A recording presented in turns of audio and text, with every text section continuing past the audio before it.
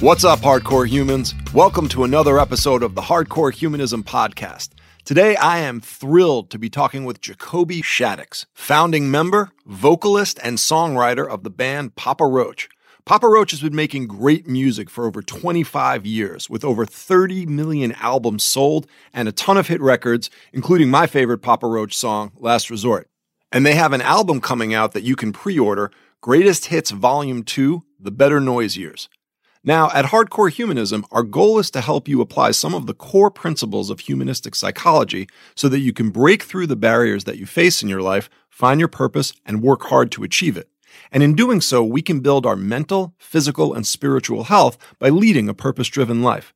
And Jacoby is going to be talking about one of the most difficult issues that interferes with our leading a purpose-driven life, which is mental illness. And in particular, Jacoby is going to talk about the role that acceptance and forgiveness play in both managing depression and addressing lapses in recovery from substance use. The concept of acceptance and forgiveness is critical to the hardcore humanism approach because as we dedicate ourselves to a purpose-driven life, we face barriers all along the way. And as we struggle to break through these barriers on our journey, we need to be respectful of ourselves and acknowledge how difficult that struggle can be. We must remember that we don't lose our humanity just because we struggle and fail at times. This concept is what humanistic psychologists refer to as unconditional positive regard, where we don't think of people as less human or less worthy of respect and support during difficult times. In fact, at Hardcore Humanism, we believe that it's in those moments that we need to be the most kind, the most empathic, the most accepting and forgiving to ourselves to honor our own struggle as we build a purpose-driven life. So Jacoby is going to explain how he was able to be accepting and forgiving as he struggled and what he did to overcome the barriers that he faced to reconnect with his purpose. So let's hear what Jacoby has to say.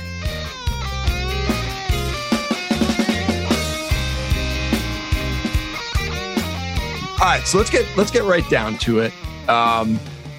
People throw around the terms acceptance and forgiveness a lot. And, we've talked before, you've been through a lot in terms of depression, addiction, dealing with family stuff. And these are concepts that you've really had to think about and put to use. So let's just start with, how do you understand those terms and are they relevant to, your ongoing life and recovery? Well, most definitely acceptance and forgiveness are big parts of my recovery, and big parts of my growth as an individual, just as a husband, as a human, as a father, as a spiritual being.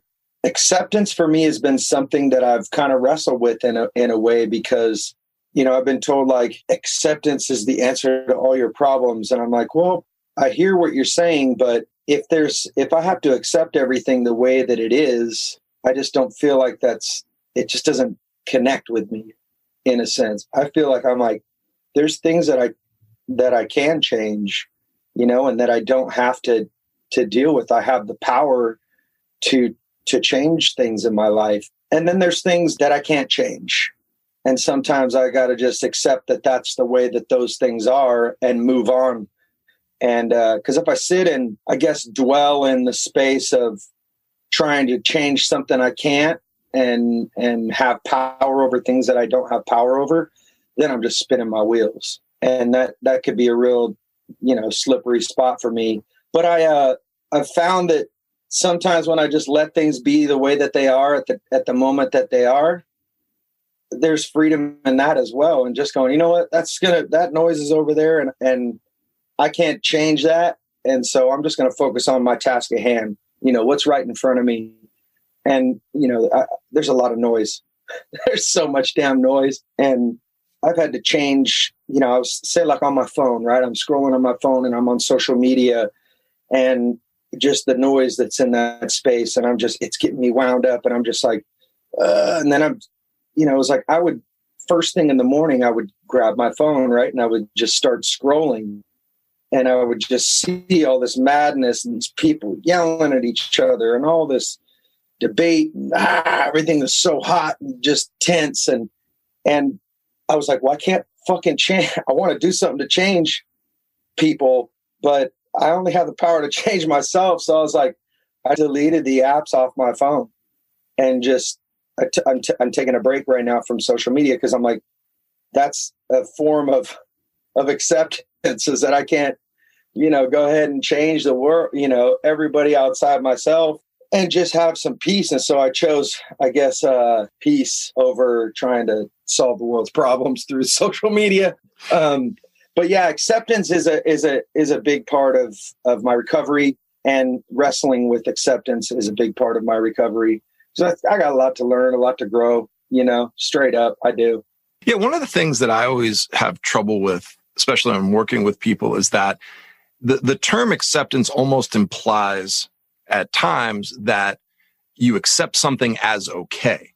Or like you were saying, like you accept something as the final answer, as opposed to maybe just kind of saying, well, I accept that this is my best understanding of whatever this thing is here that we're talking about. But I don't have to say anything beyond that. Like, I don't have to say it's okay. I don't have to say it's the final answer. I don't have to decide whether or not I get involved with it. I just want to start with, so for example, it's like, okay, like I want to drink right now. To accept that I have a craving, you don't have to say that's okay. You don't have to say, therefore I'm going to do something. You just have to kind of say, all right, let me just accept that that's where I'm at, as opposed to what a lot of people do is they try to avoid that. And then that gets them all twisted up and turned around backwards, I get that, man. And for me, just to be straight with you, I during the pandemic, I fell off the wagon and I was smoking pot, and I was just, I just got caught up and depressed and just stuck in this space, and I wasn't working an active program of recovery, and I found myself with a joint in my mouth, And yeah, it's legal in California, and yes, it is medicine to some people, but it's not to me. Anytime I put any kind of mind-altering substance in my body, there's like this veil that gets dropped on me and just kind of like isolates me from the world. It isolates me from the potential of who I can become, and puts me in a space of inaction. And that's not a good place for me to be. And so I got honest with my brothers in recovery. I was like, hey man, this is what I've been up to. I need help, dude. I need help getting myself back out of this, because I knew I was getting closer. I told my guys, well, at least I didn't drink, and they're like, well, yeah, that's good. That is good, Cope. But you were headed straight towards it, homie. Like, that's where you were going. And that was a really hard realization, but a good realization for me to have, is to really understand, like, I was feeding the bad wolf, I was doing the wrong things. And on the 19th of this month, in a couple of days, it'd be like 9 years since I drank alcohol. That's not my sobriety date that I hold. But it is, it's 9 years for me in 2 days. And that's like, I'm fucking proud of that, Yeah, and yeah, it really is, man. It's given me an opportunity to just try to become fully human, because I was straight subhuman as an alcoholic, as a drinker. And it was real messy. So just to be straight with you, and so I got a new sobriety date, and I'm okay with that. I wanted to be like, yeah, but can't I just like keep my alcoholic birthday, and I just my ego, this wrestling with my ego and my pride. I let that date go when it comes to my program of recovery. But when I'm at home with my wife and we're like, high five, 9 years, like, that's a big deal for us, Oh, it's a huge deal. And it's like, you're talking about the bad wolf, and it's like the bad wolf fucking plays chess. It does not play checkers. It is 12 moves ahead. And whenever I'm working with people, I'm always like, look, your body and your mind are not just going to be like, hey, have a drink, because they know you're going to smack that away. If you look at a wolf in the wild, they don't just like run up to something, and just, I'm going to eat it. Like, you see, they're watching it for a while. They're like testing it. They're doing a few like maneuvers to see how it reacts. And then maybe they go in. That's what's brutal about addiction. Yeah, absolutely, man. And I find myself being a checker player and not a chess player sometimes, and I got caught out there, and, it is what it is. I think also for me, another thing with social media was, I was following these different musicians and rock star fellas. And, you know, there's a way that we can, in our active using and whatever, like we can romanticize those things. And so I saw them like living their party life and doing that thing. And it looked romantic to me. And I was like, I started to find myself like, well, fuck, like what's wrong with me? Like, I'm supposed to be a rock star, you know, and this looks enticing to me. And so I had to straight unfollow some people just because it was like, not jealousy, but this me looking back at like, well, maybe I could have done it like this. That's that wolf, you know, just preying on me. And that's the thing with pot in particular. You know, the problem with smoking pot is that there's no problem with smoking pot. You know, like in quarantine now with the pandemic, I see a lot of people turning to that versus alcohol, because alcohol pretty quickly creates a problem. Mm-hmm. You know what I mean? Even if you're not addicted to it, alcohol is something that is very tough, you know, but pot just kind of slips in there, you know, and it's like, and nothing necessarily happens right away. It's only like you say, a few years down the road that you're sort of like, oh man, like I actually don't know how to tolerate boredom. Why is that?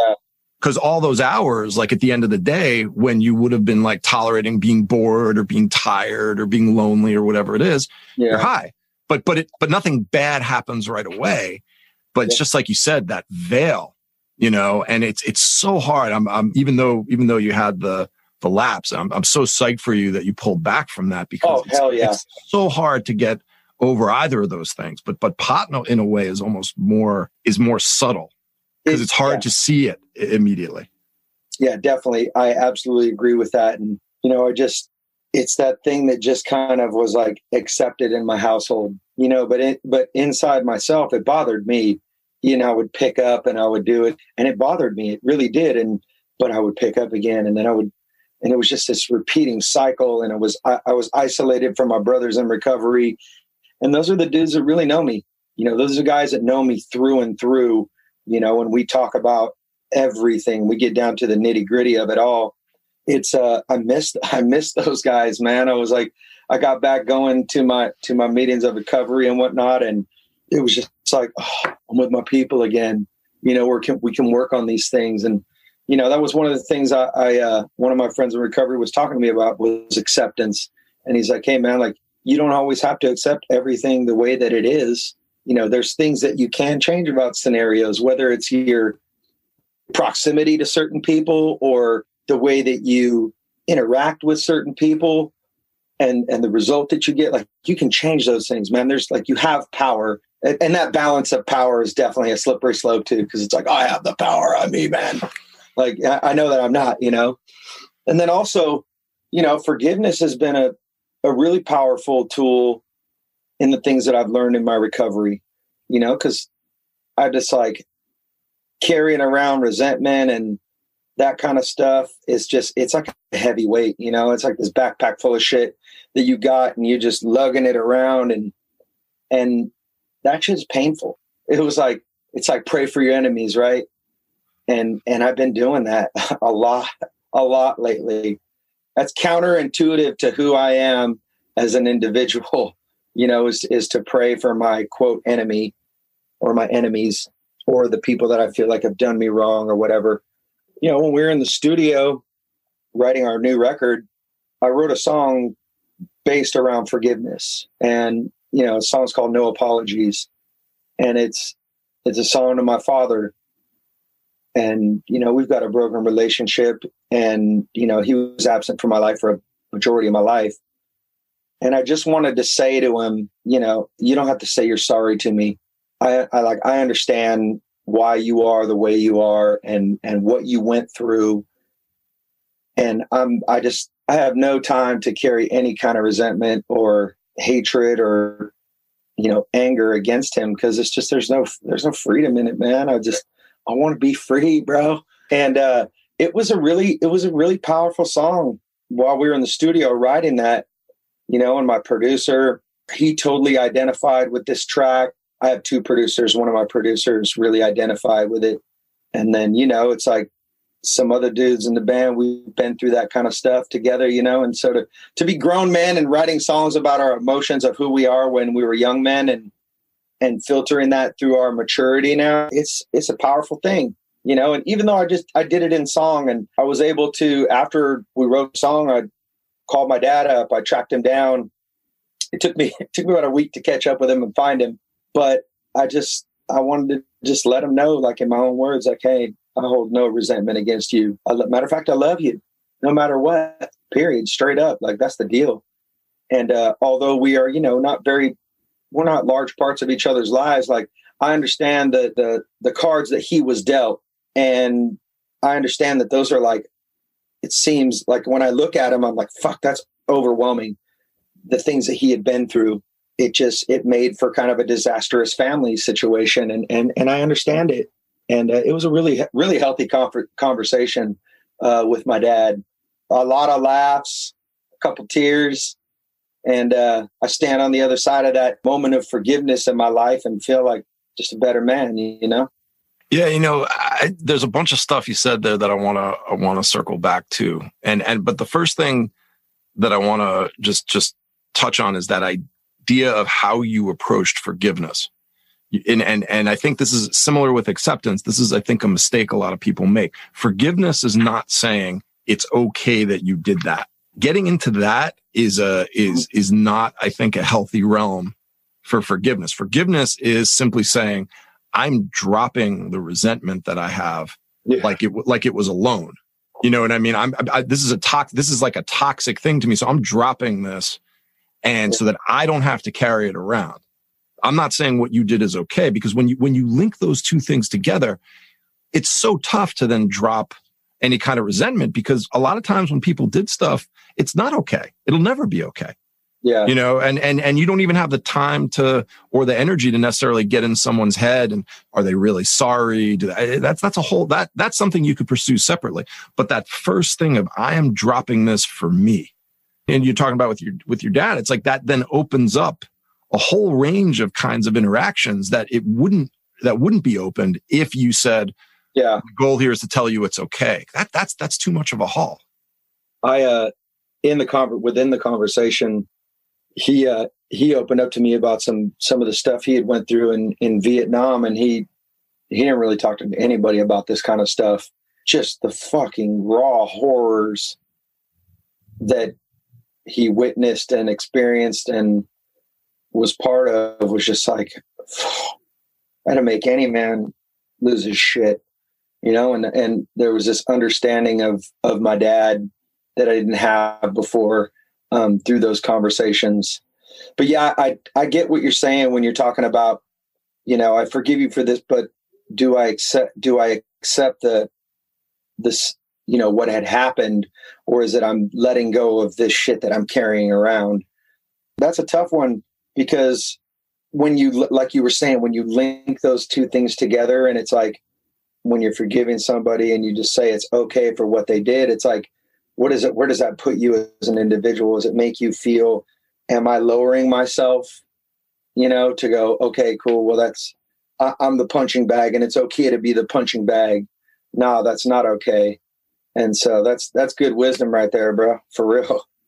No, I appreciate it. And this thing you said about the love, I'm thinking about how you described your friends in recovery and getting back to that acceptance idea. And it's like, the thing is to be able to go into a room full of people. And I, based on what you're talking about with your dad, it's almost like there may have been a little bit of kinship there. It's like, and who accepts the fact that, like, look, you can see me. You can see all these parts of me.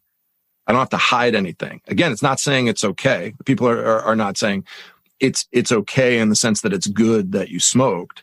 It's saying that, like, look, we accept that this is where you're at. And there's something that's so fundamentally powerful and unfortunately rare about being able to go into any situation and just be fully you, warts and all.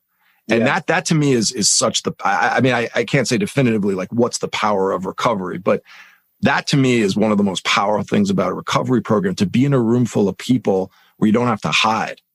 After you spent your whole life hiding, because addiction is by definition almost all about hiding.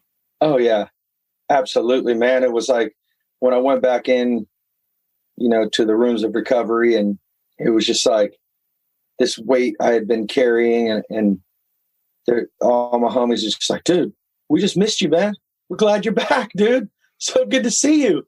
And it's funny the way that, this weight that I will carry around, and this guilt and shame. And then I realized, like, my homies just missed me. They were just wanted to see how I was doing and help me recover from this seeming insanity that I carry around with myself. And there's a saying says, we don't shoot our wounded, and that's like when people go out and they're, living their life on their will and their terms. And, when they decide to come back into the rooms of recovery, it's like, welcome back. And it's funny too, because, we'll sit in a meeting and we'll talk about, what's going on in our minds or what's going on in our heads. And it's like, if you maybe just sat down at a table with a bunch of regular people and talk like that, they might look at you like, but in a meeting of recovery, it's like, we'll chuckle at that stuff. We'll laugh at it. It's like, because we've been there, I've been in that place of just isolation, desperation, brokenness, and I understand it, but somehow we find some humor in it sometimes. The idea that being like a hardcore person and dealing with difficulties are not, they're not conflicting. That's part of the same thing. And we see it in certain situations, and we have empathy for it in certain situations. We love the idea of somebody who's, working on a shoulder injury to get back into sports, or like something like that. And like, and people know about it and they support it. But somehow when it comes to mental health stuff, it's more like, oh, you're either in that hardcore place or you're out of it. And once you get better, quote unquote, you can come back into it. And it's like, all right, man, let's get back going again. It's like, no. There's a whole bunch of things that happened that got you to that place to recover, that need to stay, that need to be respected as part of that hardcore process, not as a sign of weakness from that.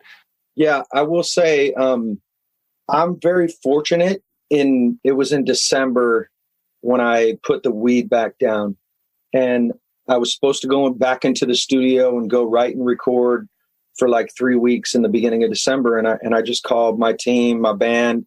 I'm like, guys, I'm struggling, man. Like mentally, I'm so whacked out. I'm kind of in a depression again. And I just need to take some time for myself and really focus on my recovery, my eating habits, my daily routines.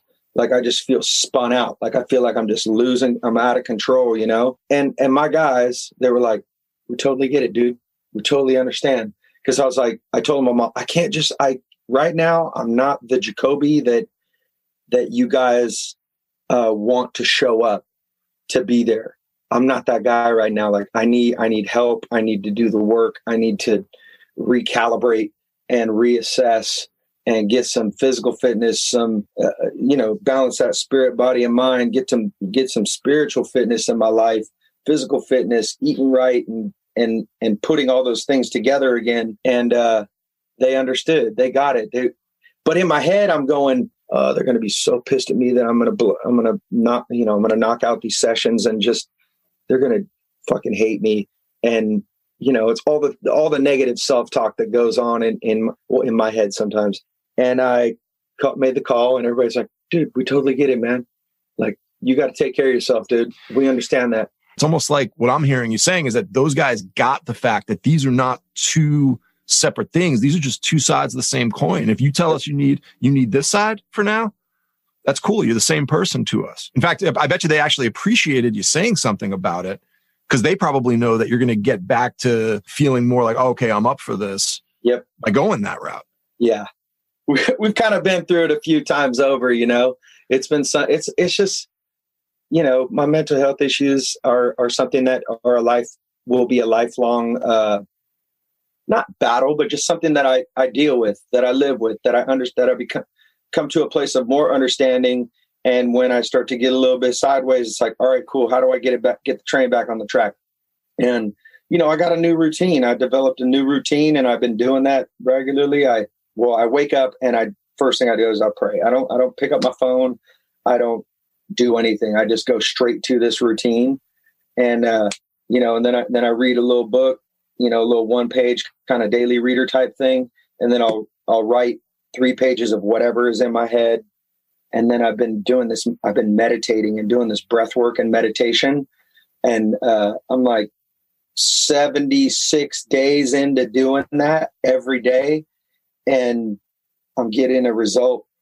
It's rad, man. This meditation, in particular, the meditation thing, it's like, I look forward to that part every day. And that's been a really awesome experience for me. Yeah, and one of the things you said earlier on, and I want to bring it back to the routine you're just talking about, is that concept of love. Because I have found that, for at least this is for me personally, it's much easier for me to simplify my life into loving and being loved. And just being like those are the 2 things. It's like, if I'm doing something, am I putting love into it?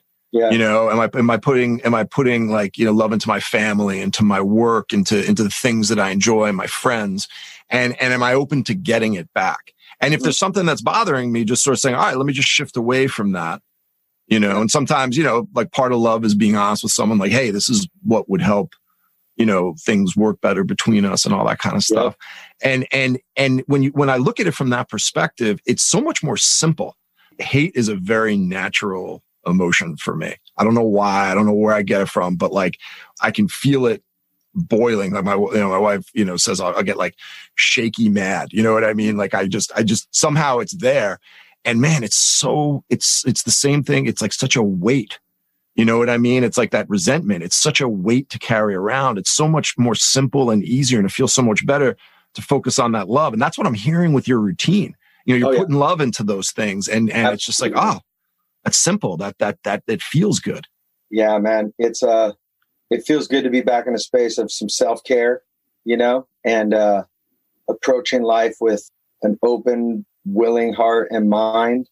I sound kind of like hippy dippy when I say those things, but man, I'm just trying to get in touch with some peace and freedom in my life. And, I am, and I've been in touch with it for some time. It's just when I rest on my laurels, I just start to, fall off into the old habits and routines. And it's just a constant, I guess, recalibration, and I can't go on autopilot, because if I go on autopilot, then I'm just like, ooh. So today's a good day, I'm just trying to approach it with some hope and some faith, I do indeed. I mean, Jacoby, it's as always, it's been great talking with you. I'm glad I get a chance to talk with you every few years and see how you're doing. It's always inspirational, man. I appreciate you taking the time. Hey, dude, thanks. And I appreciate you having me, man. It's good to chat with you again, dude. And I know that the other times we've been on the phone, so this Zoom thing's kind of cool, dude. It's nice to see your face, brother. I know. This is way cooler. Next time we'll do it in the dark and dingy basement. Exactly. Hell yeah.